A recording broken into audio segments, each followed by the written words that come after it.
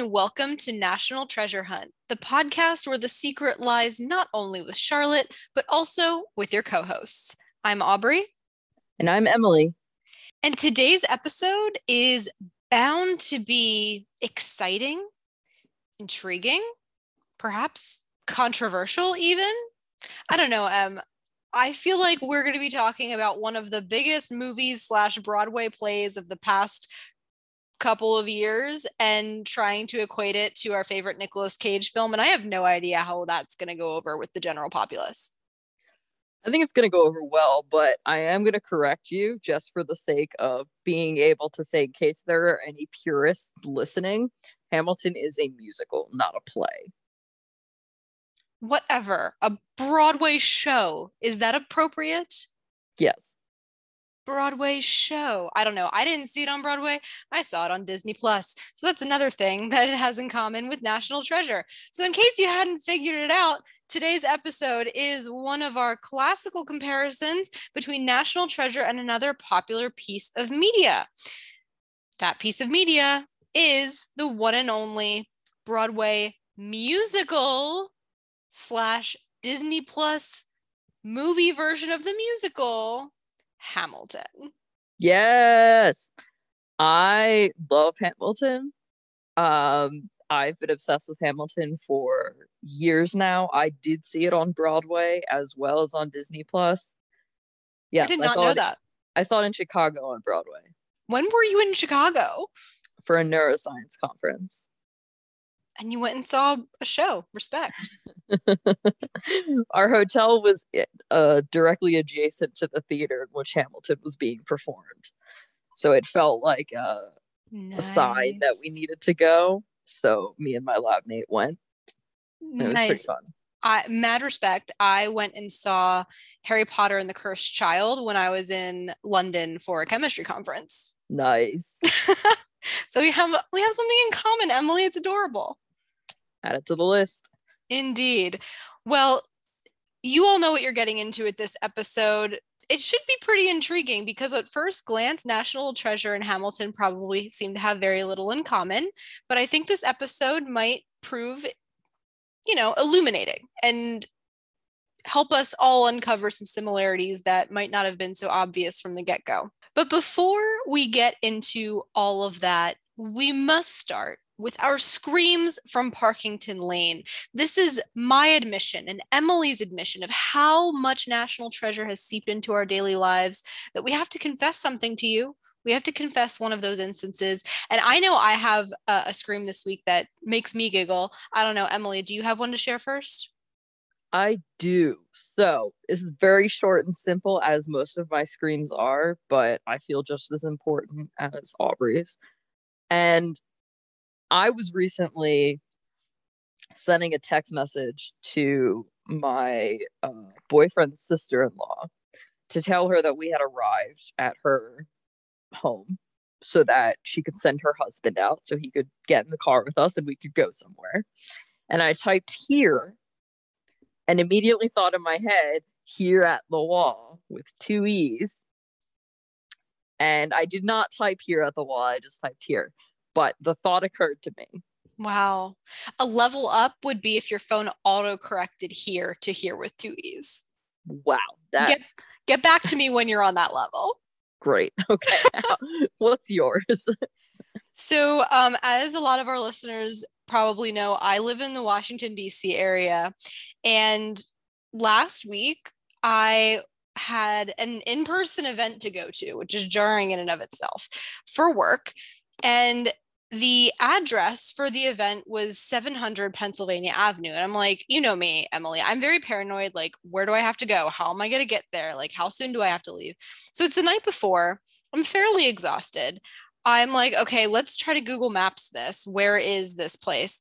I put in 700 Pennsylvania Avenue, and immediately I'm struck because I know this location. If there's any location on this map of Washington, D.C. that I know, it is this one. It is the National Archives building.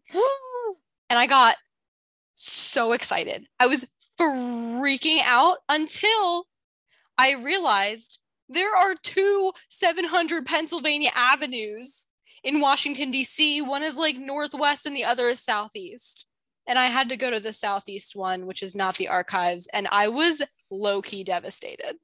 That's so disappointing. It really was. I was like, this is going to be the coolest thing ever. I really want to go to this event now, which I really didn't want to begin with. But yeah, I was sad, and that's my scream. That was a great one, Aubrey. Thank you. And if you guys have any screams to share with us, you can find us on Twitter and Instagram at NT Hunt Podcast. We are also available to listen to on Apple Podcasts, SoundCloud, and Spotify, as well as Good Pods. And if you didn't get enough shopping done in the holiday season and you feel like doing some extra stuff now in January, go ahead and check out our merch store, which is in the link tree on our bio. You guys can get shirts, notebooks, magnets, stickers, really anything that you want with various quotes from National Treasure, as well as our logo.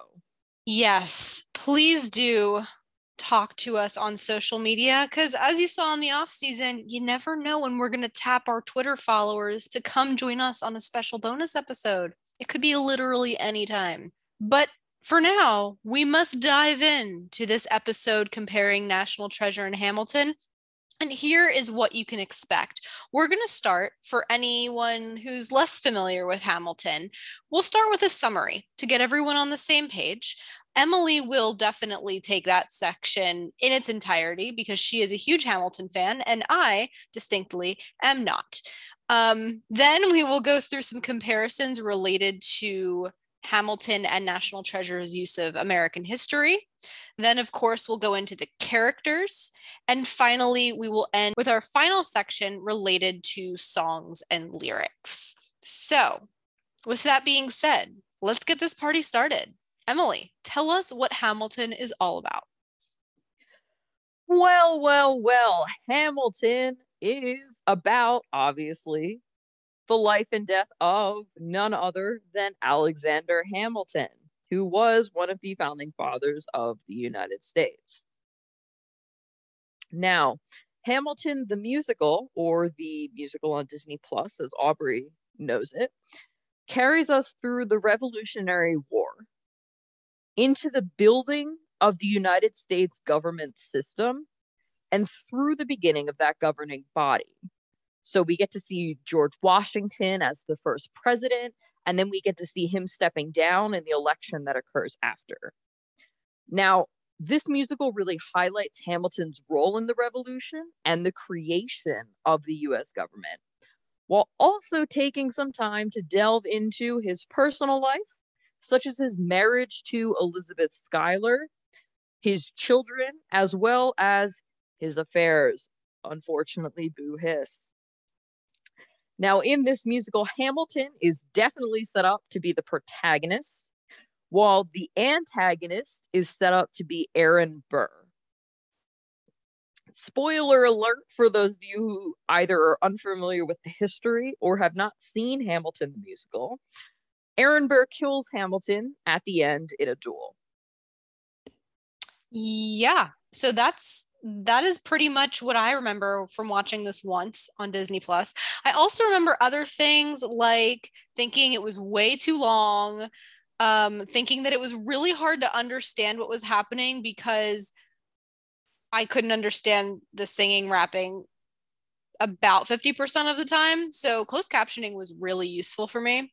And one other point I would just like to make, Emily, you remember our mutual friend Becca, also from Ursinus? Becca told us that she was related to Aaron Burr. Do you recall? Oh, yes. That did happen. Like, very bizarre. And we actually visited Aaron Burr's grave when both of you visited me back at Princeton. We did. And back then, only Becca and I knew what Hamilton was. And it was just a small thing in the life of Aubrey Paris.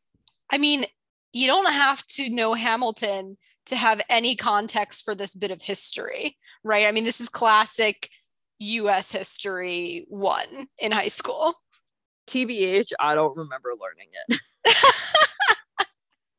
Hey, fair enough. So, before we dive in here, Emily, I know when we were previewing this episode at the end of our last episode, you were really skeptical about comparing Hamilton to National Treasure. Do you want to say a few words about that? I was. So, you know, it's Hamilton and it's National Treasure. And for those of you who know both of those things, you probably are aware that, like Aubrey said at the beginning, on the surface, they don't seem to have a ton in common. So before we start, I kind of just wanted to get one thing out of the way. We know that these two pieces of media do not provide us with a one-to-one type of comparison. One, Hamilton, is a musical biography, and one, National Treasure, is a treasure hunt movie. So we're well aware that on the surface, it doesn't seem like these things have anything in common. That being said, we did have to do a little digging, and I think we came up with some pretty cool comparisons. Yeah, I would tend to agree. And hopefully we can change some perspectives of some listeners today as well. Also, it's a little bit less fun when there's a direct one-to-one comparison and they're obviously similar. So hopefully this will shake things up a bit. Okay, so now that that caveat is out of the way, let's start with our first section today, which is really related to the inspiration behind these storylines and their use ultimately of United States history, which I don't know about you, Emily, if there was one thing right off the bat that you had to say, these two had in common, it's probably history, right? Oh, for sure. So right off the bat, Lin-Manuel Miranda, Emily, you could provide any more details on who he is. I think he's a bona fide celebrity now that probably most people have at least heard of him. He wrote the musical Hamilton after reading Ron Chernow's biography of Alexander Hamilton. And so to me, immediately we have a jumping off point. I don't know about you, but this made me think of the story of Charles Seegers being inspired to create National Treasure after conducting hands-on research and having his own personal experiences at the National Archives. Just substitute a biography with an experience at a historical place, That is exactly what I thought of immediately. I'm glad that we're on the same page with that. Yeah, off to a good start. And speaking of sort of the creators of these pieces of media, I also think we have another parallel. We know from our conversations with Charles and Oren Aviv, so again, our co-creators, two executive producers of National Treasure, we know firsthand of the passion they have for the historical topics that they were bringing to the big screen in creating the National Treasure franchise.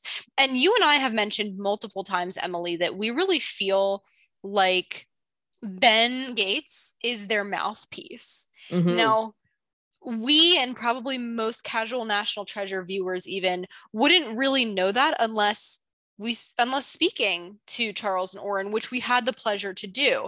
So we know that whether intentionally or unintentionally, they wrote this third-party character that is not them, but sounds like them. Ben Gates, the words coming out of Ben Gates' mouth, you could envision being the words coming out of Charles' mouth or Oren's mouth themselves. Correct. Now, this passion project, if you will, kind of vibe is really reminiscent to me of Lin-Manuel Miranda and how Hamilton was a passion project for him. There is a key difference here, though, which is that whereas Charles and Oren wrote a third-party fictional character to be their mouthpiece, Lin-Manuel Miranda wrote his own mouthpiece, as in he wrote the lead role of Hamilton for himself. Yeah, he did. I think that comes with the difference that Charles and Oren weren't actors, as far as we know, before they got into their film creative careers. That is fair.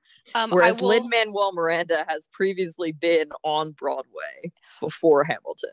Right. Although I do have probably an unpopular opinion compared to you, but I know that I've seen this online as well. I really felt that him writing the part for himself did the musical a disservice because they cast such incredible singers in all of the other roles of Hamilton that by comparison, I thought Lin-Manuel Miranda was not good by comparison. And so I didn't love that. But anyway, I digress. That's an opinion that you hold. It absolutely is an opinion that I hold. I also happen to know it's an opinion that many others hold. I also know it's an opinion that you do not. So all of those caveats aside. Okay, so we talked a little bit about the origins here, but let's talk about the actual plot. History. What part of a history are we talking about here? Well, it's actually really fair to say that Hamilton's historical reference point is a little bit more consistent with National Treasure, as opposed to like National Treasure 2, for example. And of course, we're not talking about the present day aspect of National Treasure. We're talking about the history that's being referenced in our beloved film. So Hamilton would theoretically take place during and just after the history presented in National Treasure. So this is, as you mentioned in the summary, Emily, during the American Revolution, and then immediately after the revolution as the government is being set up. So they're kind of contemporaneous in that respect. Now, there is an aspect here of the history presentation in both of these pieces of media that I find to be a double standard. Do you have any idea where I'm going to go with this off the bat? I honestly do not. Please continue. Okay. So this annoys me. I'm going to preface it by saying that. Shocker. Aubrey annoyed by something. Who would have thought? Okay, here's the double standard.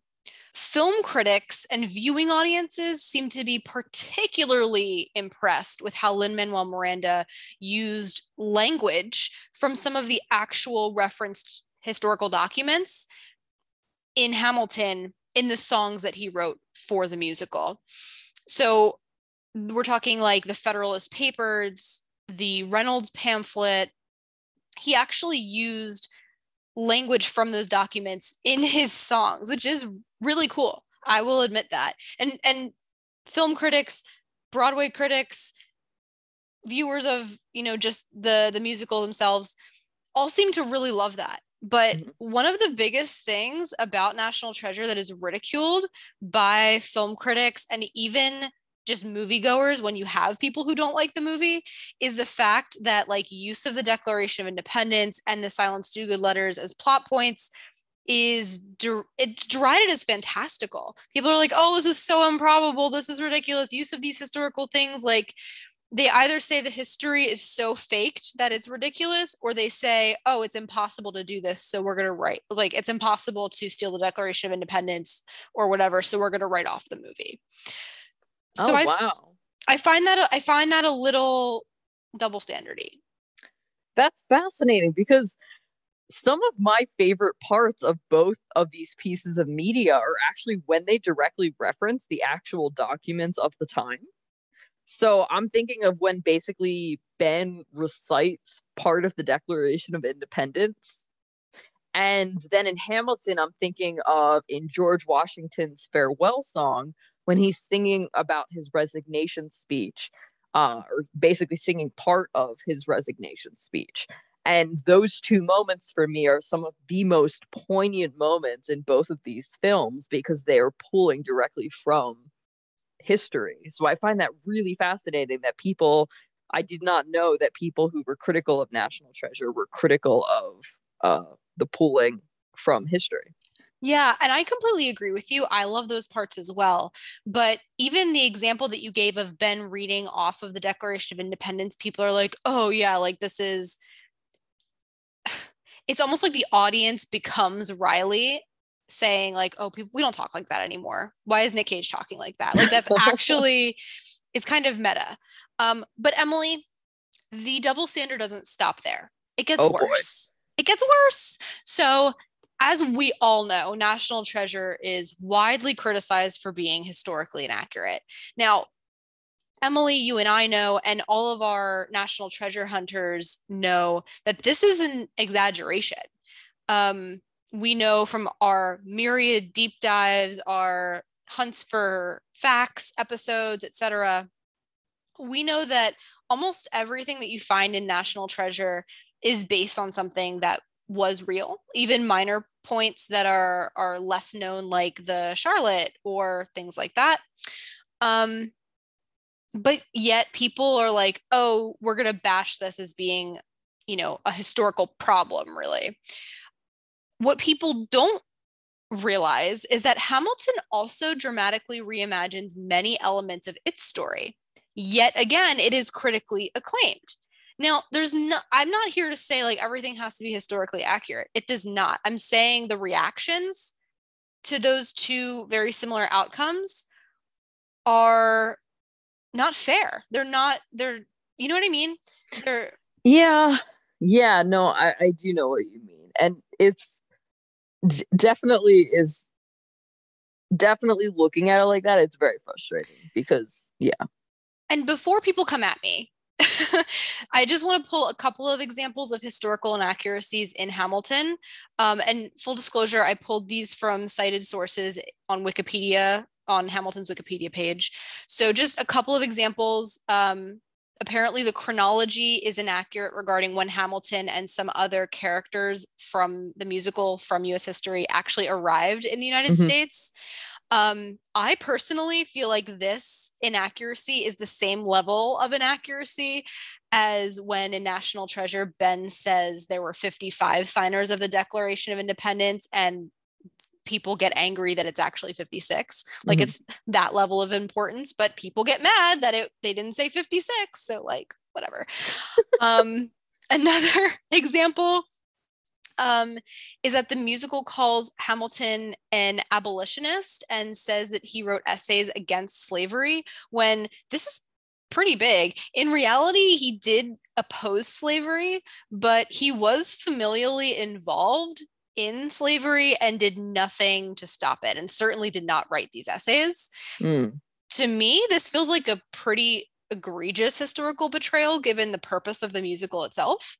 Yeah, definitely. I didn't know that. And one other example I'll give is that apparently most early interactions between Hamilton and Aaron Burr in the musical were completely fictionalized.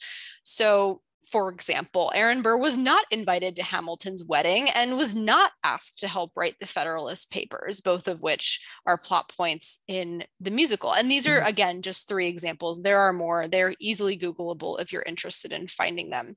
So ultimately, this whole concept of National Treasure being ridiculed for historical inaccuracies when there is more accuracy than people give it credit for, while Hamilton is praised for historical accuracy and its inaccuracies are kind of ignored.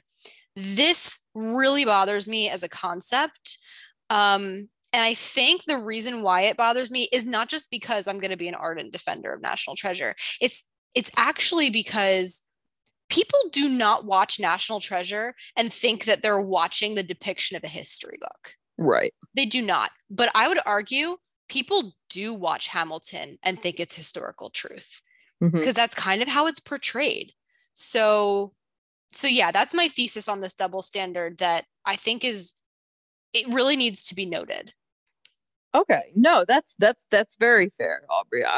I can definitely see where you're coming from, and I agree with you. But I will say that, I mean, we know, for example, that National Treasure, regardless of its some historical inaccuracies that it contains, it also does have a place in promoting some historical interest. Yeah. Have you found that the same was true for Hamilton?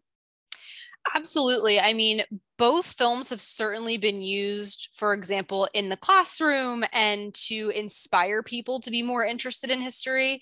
I think that's pretty well documented for both pieces of media here.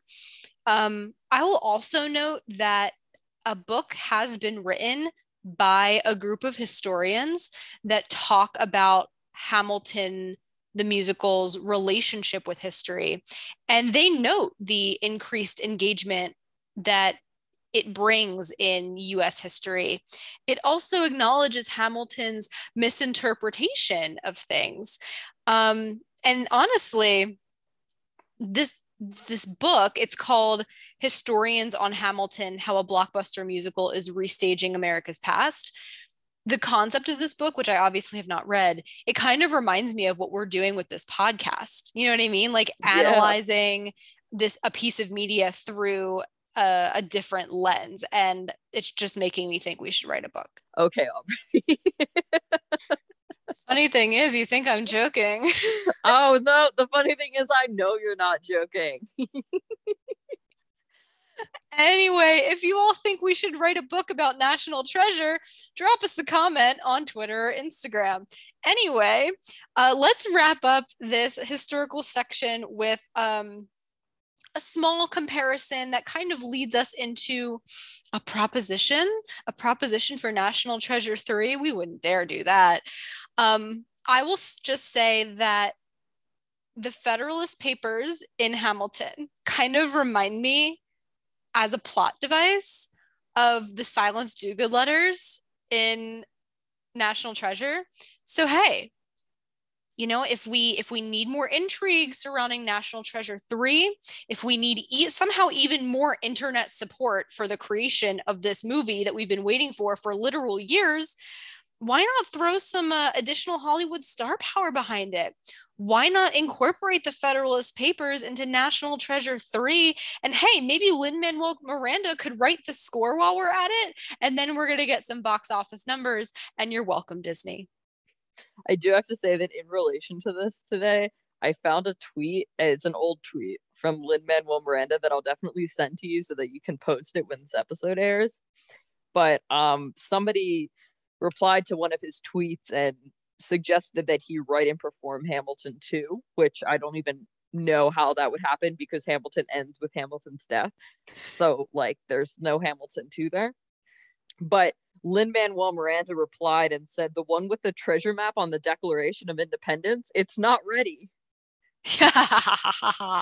Yes, we have a fan in Lin-Manuel Miranda for National Treasure. I love it. That's pretty epic.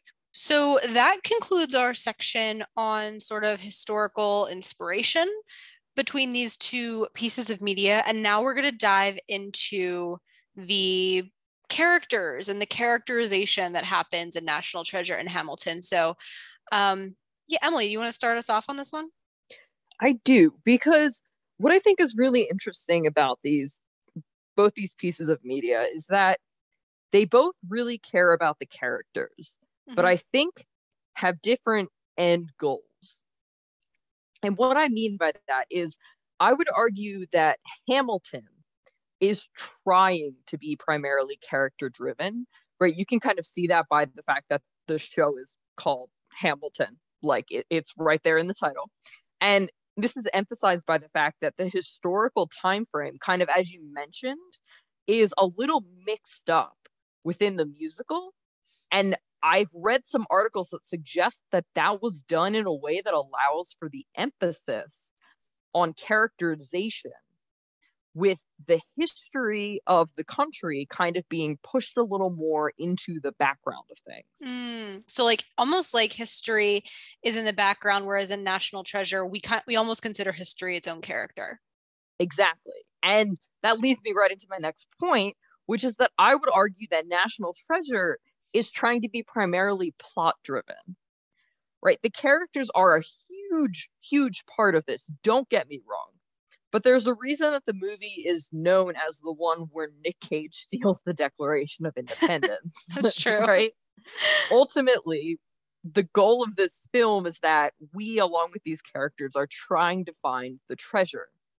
And the character development and character growth really is minimal throughout the movie. And I think we saw this in our last season's episode where we talked about all the different characters and gave them their own episode.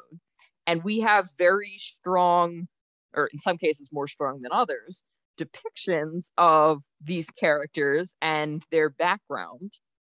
But we don't really see anything progress throughout the film, right? We basically end the film with the characters with the same version that we started with. And now you could argue that this is because this movie takes place over a fairly short amount of time. It's like a series of days if you exclude the beginning of the first National Treasure movie when Nick Cage is a child. And Hamilton obviously is occurring over the course of years and years. So you're obviously going to get more character development there. But I think you're onto something here, because if you take National Treasure and Book of Secrets as their own world, they do take place over a couple of years. I would say probably around three-ish years.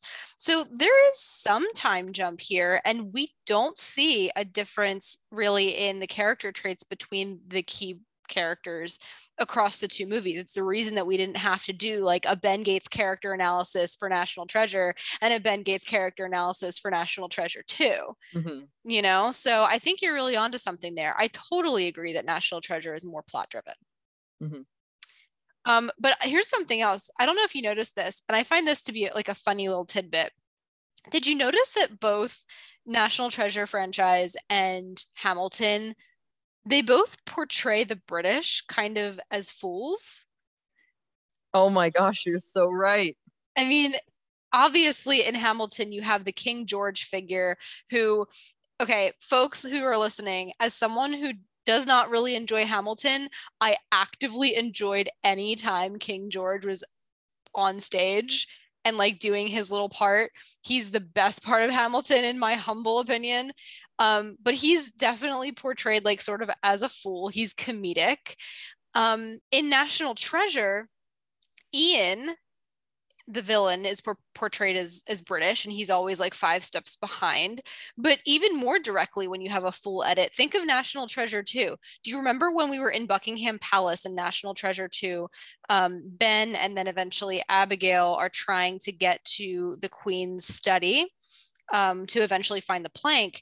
And they need to get into the security suite so that they can actually access the Queen's study. So Ben pretends he's drunk and they get detained and blah, blah, blah. And basically, the British security guards are portrayed as fools because they can't keep their detainees. You even have that silly line like, "Oi, where are my detainees?" You know what I'm saying? Terrible British accent. But they can't keep, like, they can't do their job. So I just think that's like a funny little similarity that's like easily overlooked. I will also note that on the character front, as much as I talked in the previous section about how critics, especially fans and film critics and Broadway critics, how much they loved Hamilton, I do feel like it's important to note that historians were highly critical of Hamilton. You know, we talked about the inaccuracies in the previous section, but I think some of that criticism probably comes from the portrayal of the characters in Hamilton specifically. So for example, I did some reading and found that there was like quite a bit of criticism over how simplistic the portrayal of the main Hamilton character was. He's not as simple as a person as he was depicted in the musical. And also the musical kind of vilified Thomas Jefferson, which wasn't totally founded from the perspective of historians. There was also criticism sort of from a bigger picture standpoint and from the standpoint of how we are interpreting history in the 21st century, in the year 2021. There have been criticisms that Hamilton places too much emphasis on like yet another white man, even if he wasn't portrayed by a white man, because that's one of the main things about Hamilton, right? Is they use they hire pretty much all POC cast, but it's still portraying another white man in history instead of highlighting, for example, the important contributions of ordinary citizens, African Americans, Native Americans, women, you know, the other groups of people that have not been treated fairly in history textbooks over the years. And we actually seem to have a conceptualization of that now that is 2021, you know? That's true. There's also the fact, now this is, I think, interesting, and I don't think either of us are really prepared to be able to comment on something this complex, but I will point out that some have said that casting all people of color in Hamilton effectively makes it so that no slaves or, real life historical people of color become characters in the narrative, which I think is interesting. That is interesting. Finally, Hamilton and others, we talked about the slavery bit of this a little bit earlier, but Hamilton and other characters are made to seem more progressive on racial lines, on social justice issues in Hamilton than they were in reality. That's definitely true. And Aubrey, I do have to say that one of the things that I have always liked about Hamilton, which is a little bit of an Easter egg if you know a little bit about history, which I don't. I read about this years ago, is that in one of the songs, it's actually when Thomas Jefferson is singing, he makes a reference and says, "Sally, can you write this down for me?" or something along those lines. And apparently this was because he had a slave named Sally who he actually sexually violated and had children with. But it's pointing out that he did in fact have a slave by that name that was a pretty big part of the historical canon.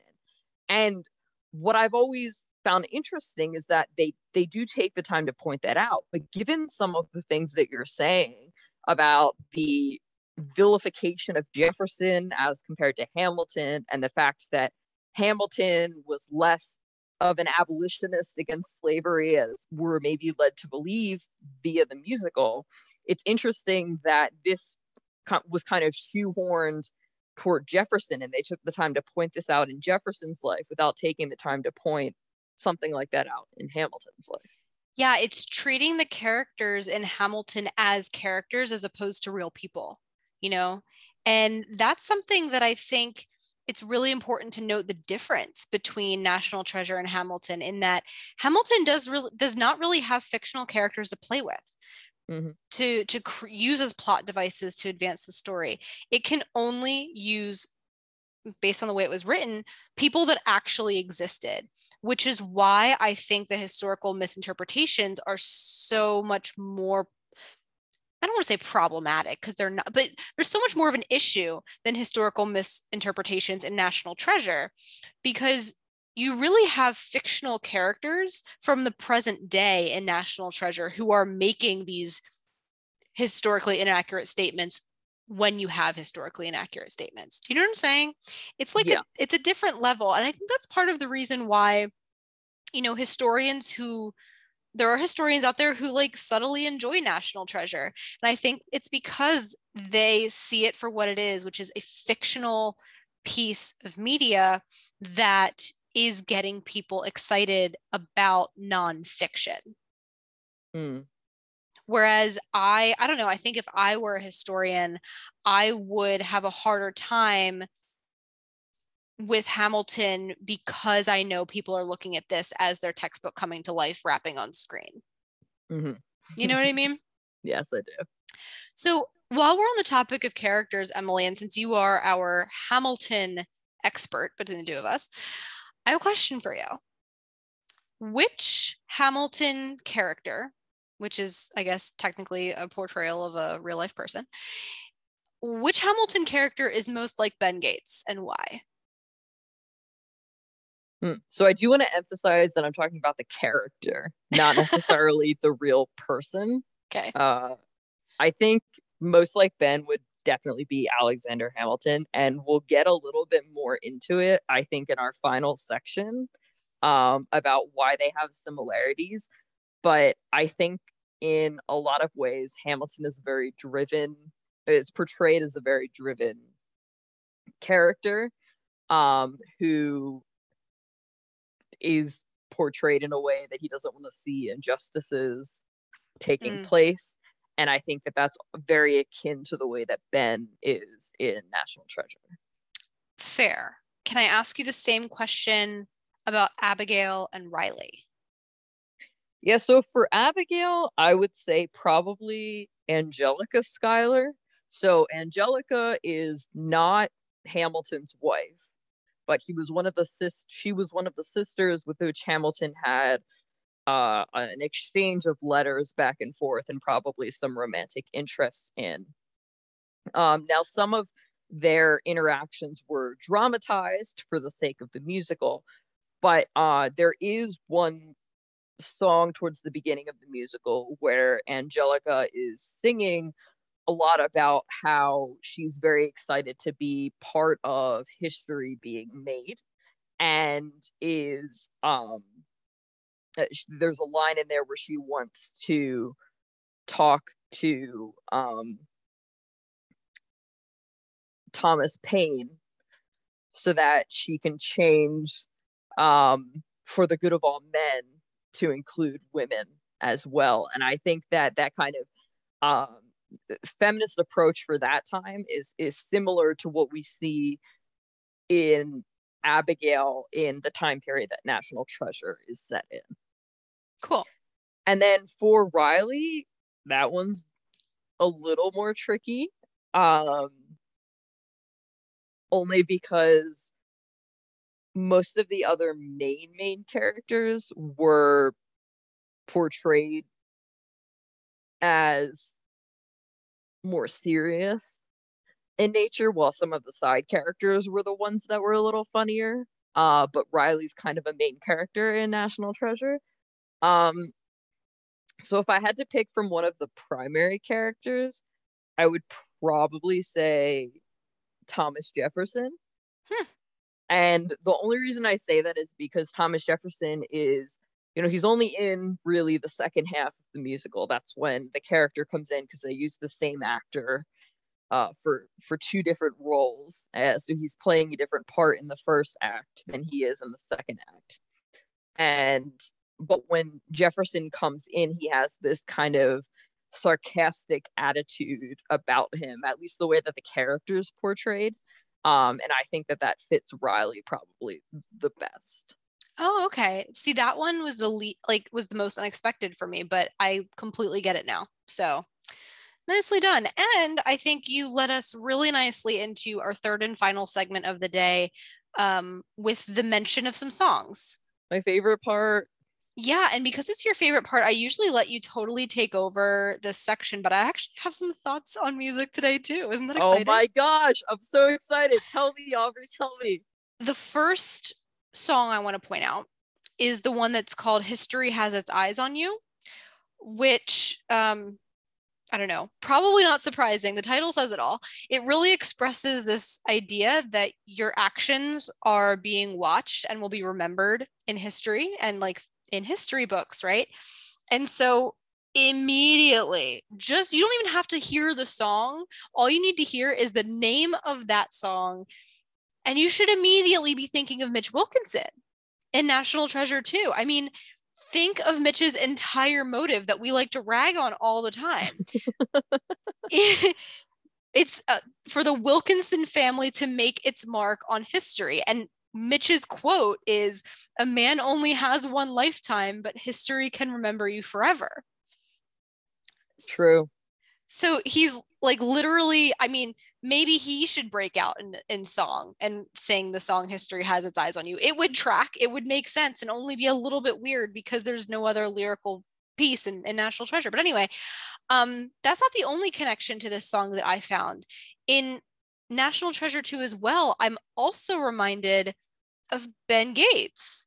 Once Mitch has effectively tarnished Thomas Gates' reputation, right? We have Mitch unveiling the Booth Diary page, and it gets totally picked up by the media. And now all of a sudden, people see Ben Gates and they see the Gates family name and they think he's a bad guy. And we have that scene of Ben being super distressed and talking about the expression, "his name is mud." We actually went into the details of this back in one of our historical deep dive episodes, I think, related to the Lincoln assassination. I think so, yes. What we learned was that Dr. Samuel Mudd was a medical doctor, and he was one of the people who was like treating Booth, John Wilkes Booth, following his injury after the assassination. And so Mudd was convicted as being a co-conspirator in the Lincoln assassination because he was like helping Booth medically, because that was like, Hippocratic Oath stuff. But because of Hippocratic Oath stuff, Mudd was acquitted, but people still remember him as guilty, hence the expression, his name is Mudd.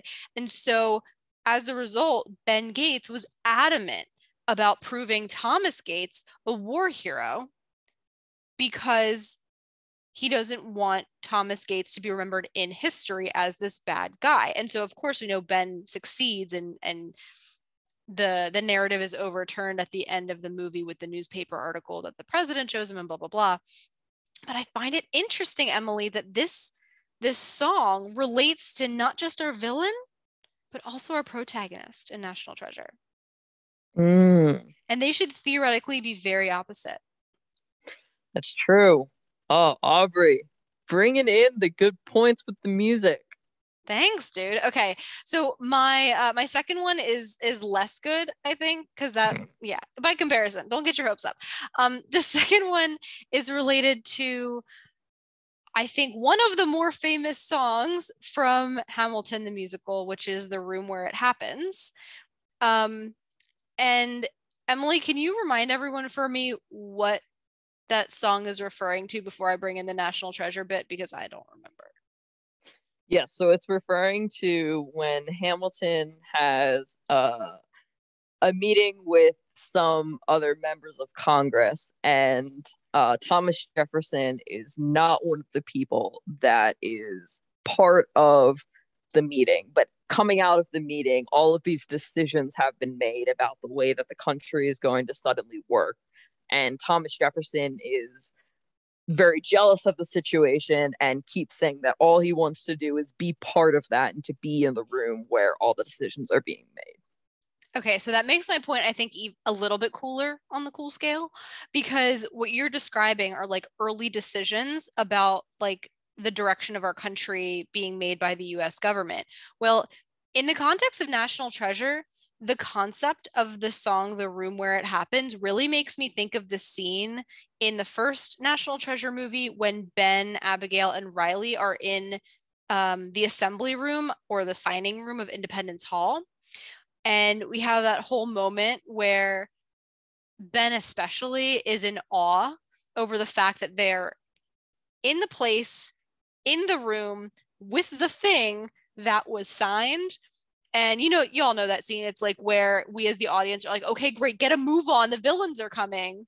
But Ben is really having this moment because in a way, he is in the room where it happened and he's almost feeling that sensation because he's with the Declaration of Independence where it was signed, which is, again, obviously a big moment in US history about the direction of our government, a little bit similar to the concept of the song The Room Where It Happens. Aubrey, you're leaving me speechless here, man. Yeah. Hey, that's what I aim for. That's what you aspire for, just leaving Emily speechless in the course of these episodes. Absolutely. But hey, I can't be the only one with thoughts on the music here. You can. And as is common with me, I went even deeper into the songs and pulled out specific lines from the songs, because if there's anything I'm known for liking, it's quotes. So why not take quotes from songs in the form of lyrics? Perfect. And honestly, most of these just kind of came to me as I was preparing this. They just kind of popped into my head because I know the soundtrack so well. But the first one is the line, "I knew you'd fight until the war was won." And this is sung by Elizabeth Schuyler to Hamilton. In the song, "That Would Be Enough." And this song is the point in the story where she is telling Hamilton that she is pregnant and he has just come home from war for a brief period of time. And she's telling him all of this. And he's saying, "Why didn't you tell me before that you were pregnant? I would have come home sooner." And her line is basically, "I knew you'd fight until the war was won." And to me, this feels very reminiscent of what Ben is doing throughout this entire movie. Obviously, he doesn't have the same situation where he's at war or is expecting a child, but his goal is throughout this movie to basically continue to fight until he has solved the mystery of this treasure. And I would argue that if Ben were in a similar situation, this would be something that his wife or girlfriend or partner would say to him Mm-hmm. about his treasure hunt. And arguably that his dad kind of says to him sometimes. That's a really good point. I think this is especially appropriate for Book of Secrets, because it's so the treasure hunt, it's no longer just about finding the treasure. Like the motive is more personal because of the family implications of his ancestors, and it's his own internal war in a weird way, right? Like you get the impression even if he can't find Cibola, he will find another way to prove Thomas Gates' innocence. Like that. Mm-hmm. So I completely see what you're saying there. Okay, so then my second one is life doesn't discriminate between the sinners and the saints. This one's a little more meta. Okay.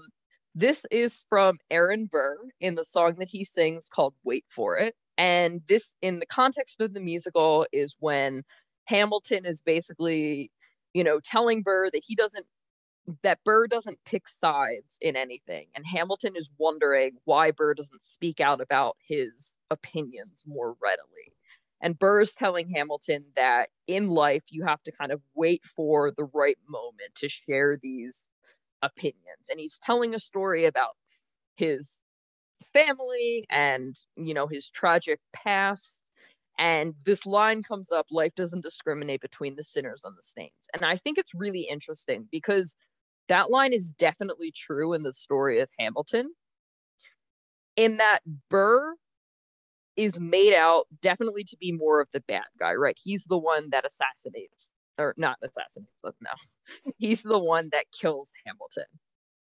And he's the one that won't stand up for his beliefs in the same way that Hamilton is. So he's definitely portrayed to be the bad guy. However, when everything's said and done at the end of the musical and at the end of the actual story, Hamilton, who's portrayed as the good guy, is the one that dies.